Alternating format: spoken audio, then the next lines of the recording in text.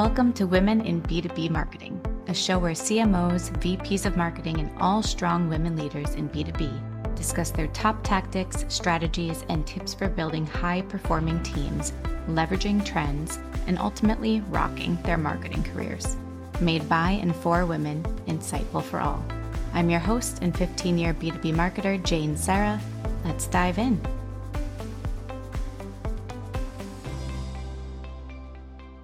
Okay. Hi, everybody. Thank you for joining us for another episode of Women in B2B Marketing. I'm super excited to have on the show today a fellow podcaster, Anne Murlowski, who is the VP of Digital and Performance Marketing at Terminus. She also just recently launched her awesome podcast called Sassy, which helps get more leaders, women leaders, I should specify, women leaders in tech behind the mic, on stage, get more highlight on them, which you know I'm all about. And she's has 15 plus years of experience in B2B marketing. So we have much to talk about today, Anne. Thank you and welcome to the show. Well, thank you so much for having me, Jane. It's so nice to get to meet you. I've been a longtime listener of your podcast, and you are one of the inspirations for why I wanted to become a podcaster myself. Oh, I might cry. That's so awesome to hear. I love seeing more and more women podcasters popping up, especially in our space, because it just, like I've said before, it's just inundated with men in the feed, which, you know, they're great. They're awesome. We can learn from them too. But we got to balance it out because in the real world, there's actually, it skews more female, the marketing world. So we got to balance out the podcast and the stage with more women everywhere, right? Absolutely. Love it. Well, I love to dive into from the get-go just how you got into this fun road that we call B2B marketing. What did your career path start out like? Yeah, so I actually started in nonprofits. I had studied journalism. And when I graduated from college, people weren't hiring journalists anymore. You know, they were really starting to, print paper was going away, magazines were going away, and it was kind of this digital evolution. And so the next logical thing for me at the time was I went into nonprofits and I started looking at, how do we connect with people online? And so this was like the early years of Facebook and social media marketing. And so I started doing nonprofit marketing on Facebook when you couldn't even create a page for your business yet. And it was something that taught me a lot about how do you engage with people? How do you really have that neuromarketing mindset to get people to be connected to your brand and behave as if you are a person? Because to actually be on Facebook in that time frame, you had to personify your brand. And so we had a logo. The nonprofit I worked for was called Girls Incorporated, and we had a logo that was 3 girls. And so we gave each of those girls names and personalities, and we personified them out in the market. And it was really, really fun. I love that. And so I stayed in nonprofit for a few years, went to an agency that specialized in nonprofit, and very quickly social media became search engine optimization because it was kind of how does this all tie to creating content for your website and being found. And so that's kind of the path that led me to where I am now, where digital marketing is all about not just social media and what we think of as, as a consumer. It's also how do we create content and create those communities for businesses, and how something I always think about is how are we as coming to work as a buying persona in a business, we are also people. And we also have individual thoughts and goals. And so I try to really think about that as how do we, when we connect with our buying committee and our personas, how do we treat them like the people they are with the experiences they have and not just the accounts that they stand and represent? Yes. So many layers to this that I want to dive into as I jot down my quick notes. So one thing, you said something that I've never heard before, a term, and I want to double click on it, as people say, neuromarketing mindset. Can you explain this? I love the term, and I'm only probably understanding 85% of it. So please explain. Yeah. So it's really how do people think and behave and what are their motivators? And so I think there's a book that I read probably very early on in my career called Neuromarketing. And she might have actually even had a podcast out about it, if I remember correctly, or she had done some interviews and that's how I'd heard about it. And it's all about how do you engage with how people think and behave and what are the actual internal motivators that drive us to make decisions, not just I want to make more money in my career. That's not the driver. Like, what is it, the intrinsic driver that makes people make the decisions that they do? And it really ties to in B2B where we talk about pain points. How do we align with pain points? Anytime you're doing that, you're actually thinking about neuromarketing. It's what is it that makes you make those decisions? And it's not usually, I just want to save more time. That's not usually it. It's I just want to make more money. That's not actually what motivates people. What is it that motivates people? Yes. So that goes perfectly into another question I have is, how do you get deeper into those true meanings and needs, right? Because I'll give clear examples. At my current company, I work for Work, an automation platform. We want to partner more with automation consultants. And first step is talk to them, right? Interview them, learn about them. But when we talk to them, we hear the surface things of, so what's driving you? What do you want? We want more leads. We want to do better for our clients. We want to have bigger profit margins. We want to have more efficient platforms to use. And there's all these things that are great. Yes. And we can have messaging that speaks to these. But how do you get to deeper pain points or deeper, like what their thoughts and goals are on a deeper level than those surface things that people share? So I think something that's really interesting in Agile, which we don't do a lot of Agile in marketing. Obviously you can do Agile marketing, but Agile really has this mindset of how do you walk the floor of the people who are doing the job? Not just asking them how they do their job, but perhaps watching them, looking at recordings of their user experience, of your top users, or doing, more of that, like more generative user research where you're actually bringing in somebody to say, hey, I want to see how you navigate my website. Can you find XYZ thing? And then doing a recording of that.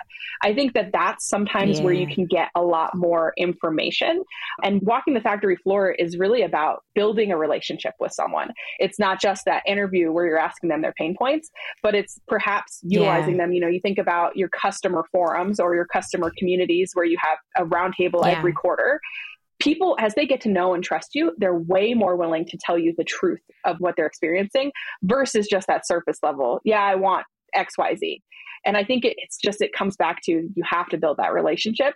And, you think about it in the sense of back in the day when we were people who worked in person, or even, people who worked with our hands in factories, they'd walk the floor, and that's how they looked at processes, and they would observe the actual behaviors. And in tech, we don't do that enough. We don't actually use things that are tracking people's behavior on website, or user experience tools that are tracking clicks inside apps and functionality and software. And I think that can be super, super powerful to actually understand. And then taking that information and going back and doing the interview after and saying, hey, I saw you do this. Yes. Why did you have to do it that way? Tell me more about what you're trying to do. Because sometimes I think that's where we find things that are broken or things we could improve, that when we're so close to the tree, we don't know that actually they're not trying to get to X report. They're trying to find this information for a completely different purpose. Yes. Okay. You're getting me very excited for something we're going to test out next at work. And there's tools like Full Story, right? That are perfect for kind of walking the floor, as you're calling it, and seeing how your users are on your website and then how they come into your platform if you're in SaaS. So that's been super, super helpful to see where they're struggling, right? Where they drop off, why they drop off. Like seeing it firsthand is so great. And then second, we're going to try something, I think it's called user interviews. So doing exactly that, like walking through with them to see what they're thinking, like just kind of fly on the wall, but directly with them on the call, just like this, and seeing where they go first and where they have blockers. They can ask questions live. So really pumped for that one-to-one feedback and experience there. Love it. It's so true that I need to look into neuromarketing mindset and find that book and podcast. I'm going to go deeper into that, but we always come back to B2B. We're always focused on the company, and we need to humanize, right? And personify and bring it back to the people behind. So I think we've gotten better at that, especially with social media the past few years. And we were talking before we turned the mics on about just remote work and needing to connect with people. So we've kind of gotten better at connecting virtually and building our own personal brands, even on behalf of the company. So that's all I think helped a bit there. Absolutely. And something I've been thinking about too lately, and tell me if this isn't of interest at all, and everyone share comments on this episode, but what do you feel like are your strong suits? Because I've been a generalist my whole career. I mean, I've had certain areas that I would say much stronger in versus others. But I'm curious, what do you consider yourself? Is the term generalist applicable anymore? Is it used anymore? And what do you consider your core strengths? I think generalists are so strong in so many different roles. And that's why it's such an important thing to test out different aspects of marketing, understand what your passions are, what your motivators are. And I think for me, what makes me really unique is I come from that content dev background. I think you'll see a lot of people when you follow their career paths, they'll either say, I am a content marketer, and then they go up the brand path. they become their copywriter or their social media manager, and then they become a content manager, and then they become a content director or a creative director, and they kind of follow that up the brand path to corporate marketing. And they don't typically take that shift that I've taken into demand gen. And I think that it ties together really nicely, and it makes my experience really unique in how I look at how am I actually generating demand for a business. And it's through content. It's content helps connect the dots. Content, be it content that is product marketing content that is customer marketing content that is just filling pages on your website. All of that is iterative to generate demand. And so there's obviously a goal of every piece of content, and it should be to generate interest in your business. And so I think that because I see everything as content, and I've always seen everything as content, that's how I connect the dots. And it's a unique way of looking at demand gen that you don't hear a lot of. Yeah, I love that. I mean, content is a necessity for demand gen, right? So especially in B2B, it's just a must have, the core of demand gen. So that makes a lot of sense. We were talking a little bit about this to the content dev, like the impact of SEO and AI and content dev. Actually, can you explain content dev a little bit more? Like, is it content development? That's what that's short for? And like content creation, is it the same thing? Am I getting that right? Yeah, content creation or content development. Yeah. Okay, perfect. Just want to make sure. So the impact of SEO, AI, and content development, I mean, that's all changed so much in the past year. I was going to say a few years, but even just this past year has been extreme on BOFU and inbound for demand gen. How are you seeing all of this, the past year, impact that BOFU channel? Well, so you think about, what has Google been doing for years now? They're in the business of keeping you engaged on the search engine results page and showing the best and highest quality things that you are most likely to click on so that they can serve ads. Well, as that has kind of shifted, they don't want to send you off of their site. They want to keep you on page. They want to keep you, just like every website, their job is to keep you on their website. So you scroll and they can serve you more ads. And you'll see that now where they have, questions that pop up. And when you open up those questions, then those questions dig into actual pages. And a lot of what that's doing is generative AI. It's ingesting the information off of the websites that it's scrolling, and it's writing something new and unique. And so when you're building your websites, you have to think about, how do I say something unique enough that their generative AI is going to serve that as an answer or serve it as a question that's going to tie back to your website, which is very different from how we used to do SEO, where we would do SEO where we're talking about very specific terms. I want to rank for account-based marketing. And so I'm going to write 15 pieces of content about account-based marketing because that shows depth of knowledge around the subject. Now it's really, how do I say something that's going to tie to a generative AI search that's relevant to my persona? And so that comes back to, you can't have AI generate everything on your website, because if you do that, you lose the ingenuity, you lose the uniqueness, because if every competitor in a space used generative AI, it would all start to sound the same. And so you have to have that unique voice, that unique perspective. And that's what's going to help when Google pulls that data and uses it to develop their generative AI. You want it to be the earmark of your brand. And so it's so important to have that personal voice and tone. That is what your secret sauce of your brand, and developing content that is truly relevant to users and is going to relate back to things that they might be researching and searching for. Before, it was just, if I developed 10 pieces of content and I had 15 companies linked to that content, I was going to show up at the top, and that was going to result in clicks, and those clicks were going to result in bottom of the funnel conversions. And that's just not how it works anymore. It has to be showing true expertise that doesn't sound like a cookie cutter copy of everything else you see on the internet. So how do you combat that? Because you almost have to use AI because everybody's using it, right? Which sounds like such a cop out now that I say that out loud. But it's a necessity just to stay on the playing field. So how do you work with this? Do you put a percentage that's AI generated and then a percentage that's 100% human? Or do you have a combination of both for all content? I think you have to use both. I think that AI, when it can make your content creation happen faster, it's really, really powerful.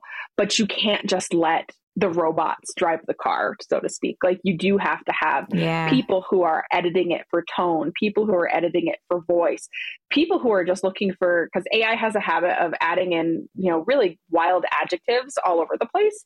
Yes. And you would never Very say excited. those things naturally.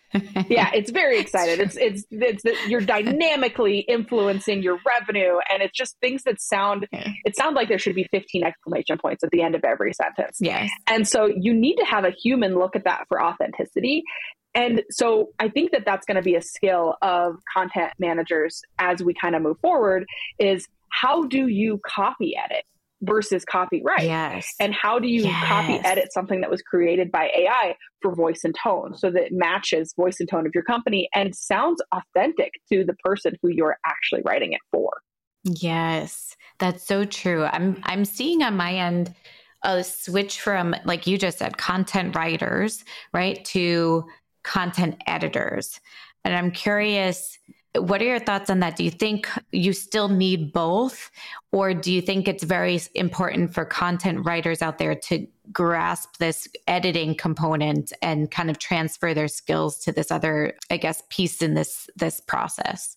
I think we're going to need to be really, really careful to not lose the skills of being a good content writer. Yeah. Like those foundational skills of how do you tell a compelling story? It's going to be super easy to overly rely on AI, especially in the B2B space. I think if you get into the world of fiction or the world of, more creative writing, that's probably not going to happen as much in that space. But here it's an easy button to say, hey, I don't need 4 copywriters anymore. I need one person who can just pop in prompts into AI tool and generate content. But so I think we just have to be really careful, and we have to make sure that we are protecting our brand voice and sounding unique and knowing what our brand voice is. And how do you write a unique voice as a copywriter? That is not an easy thing to do. And the people who do it really well do it amazing. And the people who don't know how to do it, typically, they become the people who write really base level copy and they never really progress in their careers. And that's unfortunate. But it's a gift. It's something you can grow, and you learn from really good editors. You have to still have your really good editors who can edit people and robots in the same sense. And I think that a lot of people who copyright, typically before AI, never became copy editors. And you have to know that your first stage is understanding how to write really well. And then that will grow you into how to become a really good editor. Yes. How do you feel about the use of AI in long form versus short form content? So for instance, an ebook or a playbook that's either gated or ungated, we can go down that path after, or like social posts that are so important right now that are very, short copy for the most part and engaging, like quippy copywriting really, versus like long form content. Where do you see the use of AI versus human writers on both ends? I think it's better in short form content, because usually when you're trying to condense a thought down to 140 characters, even though that's not the limit anymore, you can input enough information into the AI tool that then they're actually helping you with conciseness and helping you get your point across faster. When you're using long form AI for long form content, it becomes very repetitive. It becomes very inauthentic, and it sounds like AI. And I think that that's where, if you want to have your copywriter do their first stab at your outline and have AI do your outline. I actually think that's really powerful. Have AI do your outline, your copywriter go through and they write 2/3 of it. And then they say, hey, fill in the blanks about XYZ thing, and then pop that back in. I think that can be a really good way to get more value out of the AI tool and also more length out of your content without feeling like you're being repetitive. Because I think that's one of the dangers in B2B is you can spin up 7 ebooks or 7 playbooks that are almost the exact same thing. And without even meaning to be repetitive, you are repetitive, because you know that a piece of gated content is probably not going to be, each one's not going to be downloaded by the same person 7 times. So you're going to be able to reuse a lot of stuff, but it becomes habit forming. It's something, how do we still create uniqueness? And that's, you look at, writers who are prolific, like somebody like a Stephen King, every one of his novels is unique. And we could apply that same kind of creative writing to B2B if we took the time. And it requires kind of leaning off of the brakes of AI and saying, hey, let's go back to what matters to humans. Let's write this for a human, and then let's use AI to fill in the blanks and really build this up and make it more robust. I wonder if this could be very subjective or just because of things I've searched, but I feel like I've seen more and more courses and educational content about storytelling, like training people on storytelling. I wonder if that's going to be a big, big emphasis because as you're saying, like that's the human component. Like AI can write a story if you ask it to. My old boss actually used to use it to tell bedtime stories to his kids. He would ask ChatGPT to tell a story about he'd put his kids' names in and it would create a cute bedtime story for them. But it's not going to be Stephen King level storytelling. It's like it's perfect for kids. But the uniqueness of the storytelling and the ideas, the ideation piece is where we can focus on and bring that something that AI just can never, knock on wood, emulate, or is that even the right word, but just copy or replicate. Oh, absolutely. I think that storytelling is a skill that applies to every facet of marketing, be it B2C, be it B2B, be it PR, whatever it is that you're doing, you are telling a story. And that I think it's so important. And there's a really interesting masterclass by Neil Gaiman, and he talks about the art of telling a story. And I think that is something that you can take those skills, and it's intended for writing fiction, right? But you take that and you pull it into how you tell the story of what journey you're trying to take people on in B2B. It still applies. It's still back to internal motivators. What is it that drives people and what they think and how they behave? They are people. At the end of the day, they are people sitting on the other end of a screen. Wow. Yeah. All comes back to that neuromarketing mindset. I swear that's going to be a new term that I use on the regular. Thank you, Anne. So we're talking about AI and content and dabbling on what's working there now and how that's changed. Speaking of what's working, what do you see working yourself or through peers and what you're hearing from friends in marketing? What do you see working right now for growth in B2B marketing? It's no secret to everybody that this has been, in the software space, just a turbulent year. And so when you have this much turbulence and you have people who are job changing and moving from company to company, referrals and owning those relationships with your referrals, I believe it's really, really impactful and really powerful. People, when they move from company to company, regardless of the reason or the situation or the atmosphere, they have the things that they like using. And so I think as businesses that market into businesses, it's our job to maintain those relationships and utilize those for referrals. They may have a piece of tech that they loved at their past company, or that they were the champion and they brought in. And now they're at a company that either doesn't have that tech or uses a competitor. And so as that old piece of tech, it's your responsibility to know where they're at, understand what's going on in their new role. And that's actually caring about them as a person and maintaining that relationship, which then feeds back into the referral. So I think referrals are really, really huge. That same attitude of building a relationship applies to your customers. And so working at how do you build a stronger relationship with your existing customers so they can either refer you to other business units, they can tell you what's really going on and what are their other pain points that you might be able to expand into that they might not know you have an offering, or they might have a peer in their community that's looking for a solution and that you want to be the best person that they've ever worked with, the best software that they've ever worked with, so that they think, hey, I want to refer you to them. So it's customer marketing, I think, can tie back to referrals. And so all of that is related to building better relationships and treating people not just as dollars that you can bring in as, recurring revenue, but treating people as people. And that I see is those are the fastest deals. They are the deals that close the fastest when somebody has either given you a soft intro, given you actually moved from a company to a company and they're trying to bring that tech with them, or they're trying to intro you to another branch of their organization. All of that, it shortens your deal cycle so much, and it gives you so much more trust before you even get into the deal, that you don't have to build all that trust because you build the trust. If you build the trust, it stays with you. And you have other people speaking for you that are at the company. So it's not like you have to sell that much harder. It's less like you have other people selling for you internally when you're off the call, which is perfect. Absolutely. That's so true. And then I think the other thing that's working really well right now is leaning on partnerships, whatever that might look like for your organization, be it that you partner with agencies or you partner with other pieces of software that are integrators. When you really own that relationship together and go to market together as partners, you get that, the intrinsic lift between the two brands together. People associate you together. And so they're more likely to trust, because if I trust X brand, they're going to trust X brand. And so really looking at how do you deepen those partner relationships that you integrate really well with, for whatever reason that might be, and use that as leverage to get in the door with new business. We speak the same language, Anne. I feel like I've always said that partnerships and partner marketing is the hill I'll die on, because it's just worked for me at every single company, very different industries. It's always key. And it's sad. Last year, when there were so many layoffs, the past couple of years, I saw partner marketing and partnerships as some of the first teams to be let go. And I was just like, why?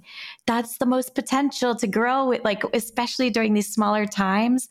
Like, this is when the do more with less, you can do that with partnerships. Like, don't get rid of the partner people. It's interesting. I don't know why it's such a hard sell upward, because I think marketers get it, and the power of partnership sales, definitely, because partnerships has kind of infiltrated into the sales side too, right? So it's kind of hybrid of both teams now, but so agree. And I just don't know why it's a hard sell. Well, I think it's the attribution argument. At the end of the day, it becomes who gets the attribution for a lot of those deals. And it's super hard to attribute actual revenue dollars to partnerships. It doesn't mean that it's not happening. And it just, that's where people, they follow the money. They follow where can they attribute the dollars to. And sometimes that's a red herring to say, all of my revenue comes from X channel. Well, all of the other channels you have in market influence that other channel.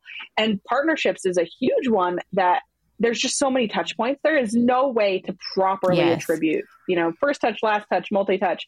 There's no way to really give them the credit that they deserve, because it is so much more than just bringing an account in the door and handing it to sales. That's not the only thing a partnership can do.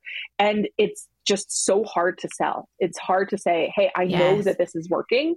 But I think that the biggest fear, and I think we are seeing this in the market now, is that you're right. Like, partnership teams have been slashed, their budgets have been cut. And now we're starting to see, things have continued in a downward trend. So we need to now bring partnerships back.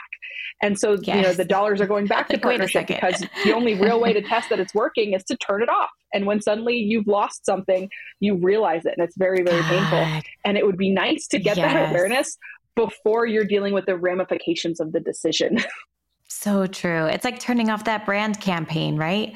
You're like, why do I need this? And you turn it off, and then you realize that's why I needed it, because it was driving all these other campaigns. So everything that works together, it all comes back to attribution, man. I think we focus too much on it, because it's, what is it? A rising tide lifts all boats. Like, you need all of these different levers that you're working in marketing to help each other. Because it's true. At my last company, there were instances where in marketing, we'd be like, oh, great, this deal closed and it came from XYZ campaign. That's awesome. That's what our HubSpot was showing us.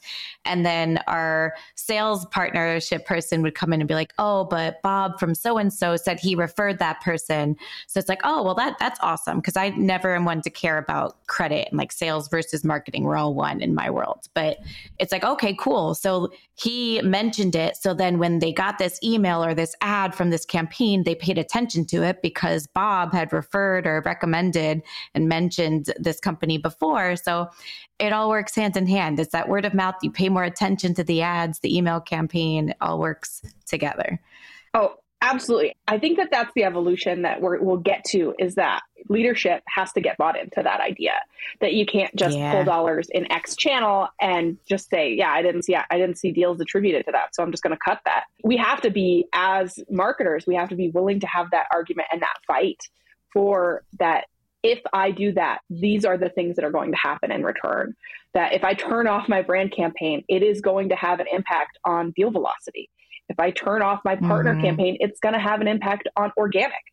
And we have to be able and prepared to go into conversations with, be it, leadership or CFOs, and say, hey, all of these things together is what helps us build this beautiful picture. And so I can show you that this channel drove this and this channel didn't drive anything. But I know that if I took one away, I'm going to see less than the other. And unfortunately, it has to be a little bit on blind faith. And so you just have to know how to sell that argument internally and how to be able to have confidence in what you're saying. Yes. Because until you just turn something off and you see an immediate decrease, it's super hard for the CFO to know that, yeah, that is true.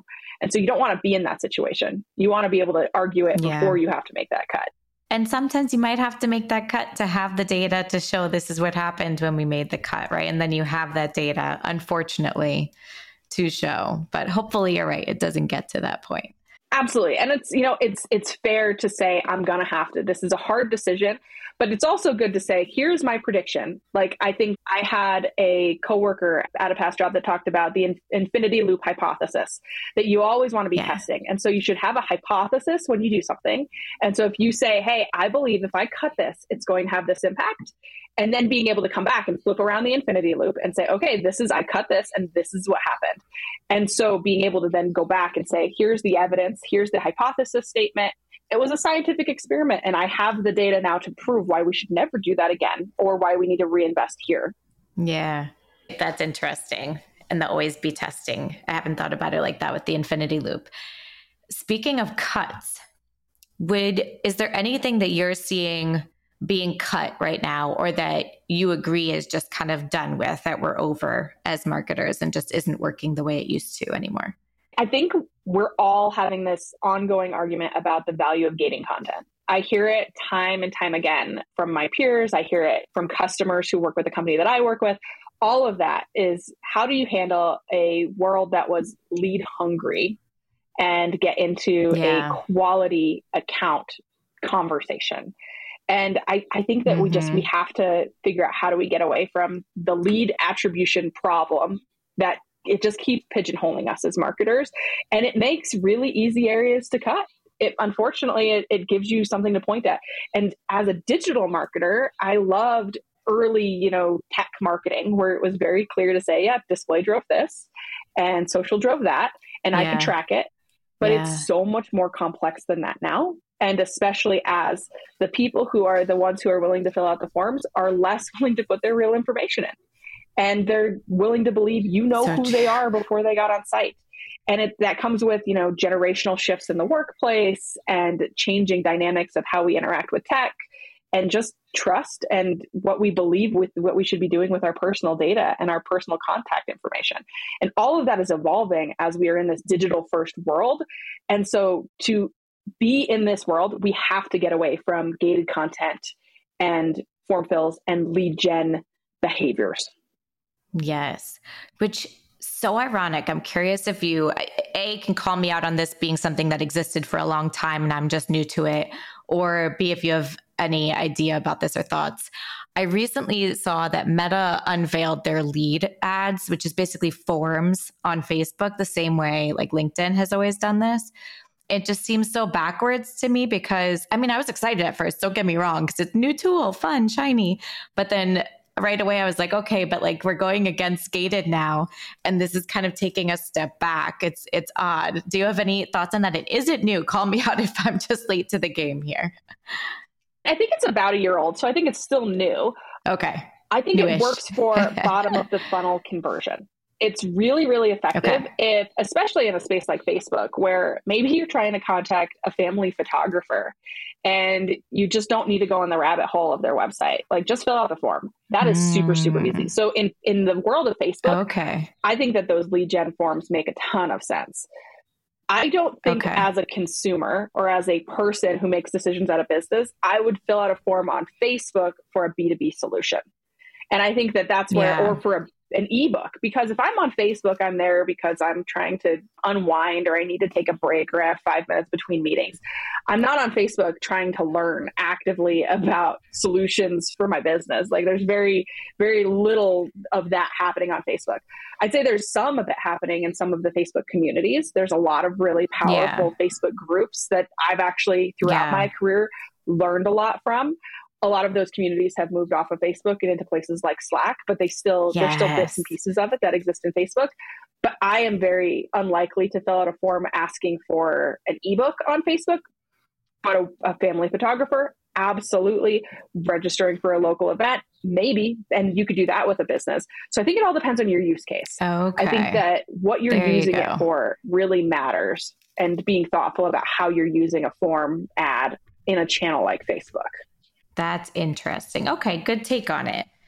I also wonder if they were just, I had never seen the Facebook lead ads before. So I wonder if they were just putting it in front of me like a new tool for you, positioning it like this new shiny thing, which worked because I got excited at first. So that's really good context though. I can see that working for B2C, but for B2B, it depends. If you're saying snag a demo, that might not work in this context. But if it's something like, let's say for B2B, perhaps if you're hosting a local event and you have your targeting done right, then maybe having them sign up, and it'll most likely be their personal emails and you won't know who they are until they get to the event. But that could work for those signups perhaps.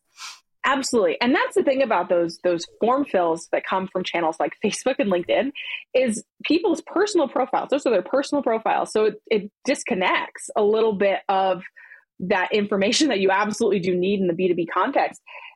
But there are other tools, right? There are other tools you can do to amend that data and connect them back to the right people. It's just so much more complicated. Yeah, so true.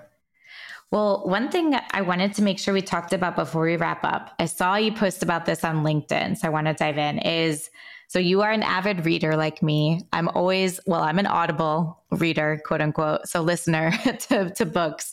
I'm curious what's on your shelf right now, whether it's Kindle, physical book, or Audible. And then I want to go into, I saw you post about book talk. I just created a TikTok maybe a month ago, so I'm very new to this world. Is there a book talk tag that I need to be following somehow? Oh, it is a rabbit hole. Book talk is a huge rabbit hole. So right now, professionally, I have my professional read. So right now I am loving Busting Silos, which is a great book about how do you better tie together sales and marketing. And then personally, at the end of the day, after, a busy day of meetings and leaving work and having a toddler, sometimes I just want mindless things. And I love a good young adult fantasy book. I love it because you can it's fast. It's like watching trashy TV for me. So I really enjoy that. And so that's where Book Talk is kind of funny, because Book Talk is, it's both on TikTok and on Instagram. And it's a lot of people who are talking about books that they love. And it creates this spiral of the viral sensation that is advanced reader copies get sent to a group of people, and their job is to read the book and post reviews.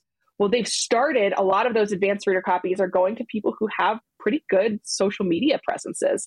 And they're starting to feed this reader community before books get in the hands of people. And so there's just the idea of how do you create a viral buzz around books? And that's what's happening in Book Talk. And that's what I find super fascinating when I look at it from a marketing perspective, because it's the most pure form of influencer marketing that I think is happening in the space. This isn't somebody who's staging a beautiful house so they can show a cleaning product. This is someone who they spent hours reading a book, getting invested in the characters and falling in love with them, and then talking about it authentically. So that I think is really interesting. Yes. And then the other side of the Book Talk conversation that's fascinating is these curated spaces of people showing off their trophy books is a new thing in a world where so much is on Audible, so much is on Kindle. Yes. You don't physically have copies of books anymore. And so publishers are doing what they can to inspire and incentivize people to own physical copies of books. And in some instances, trick people into convince people that they should buy multiple copies of the same book for a reason. So there's a author who's very well known in the fantasy space. Her name is Sarah J. Maas. And she has a book that's being released in the next week. And she has at multiple different retailers, different versions of each book. So there is a special edition at Barnes & Noble. There is a special edition at Target. There is a special edition at Walmart. And so there will be people, I will not be one of them. There will be people who will buy 7 copies of this book because they want to see the extra chapters that are in each of these books. And you have to assume that those chapters are not relevant to the plot, I hope, because that would be very confusing if you're missing chapters from your book. But they're supposed to be special scenes. And so publishers have gotten really, really smart about how do they get people to buy hardbacks again, because that's where they make the most of their money. They're not making as much money out of ebooks. They make it out of printing. There's so much margin in printing of books. And so be it that they're releasing multiple editions and getting people to buy various copies of the same book, or they're making the editions that they have absolutely beautiful, where they're making books not just be your mass market paperback that, you know, we used to see on the supermarket shelf, and making them works of art that you want to display in your home. And so a lot of this book talk community is around building these bookcases that are beautiful and are full of not knickknacks, but full of books, which we've gotten in this world of this staged Pottery Barn life. Books. And people don't have books on their shelves. And so it's the counter of that, of why would you want to collect these beautiful books? And they're incentivizing people to do it by making things that are truly beautiful. And it's something I'm weirdly passionate about. Like, I could talk all day about how fascinating publishing is right now. It is fascinating. I love the return to print. It's reminding me of two different things. Three. One, I'm tempted to turn the camera and show you my really messy actual bookshelf, because there's way too many books for the one bookshelf I have in my living room. So we need to get another one and actually put books on it. But my husband and I always joke about when we go shelf shopping or furniture shopping, like, okay, how do we put the books? But no one uses shelves for books anymore. Like, it's so crazy. You're right. It's to display random dust collectors. It's so odd.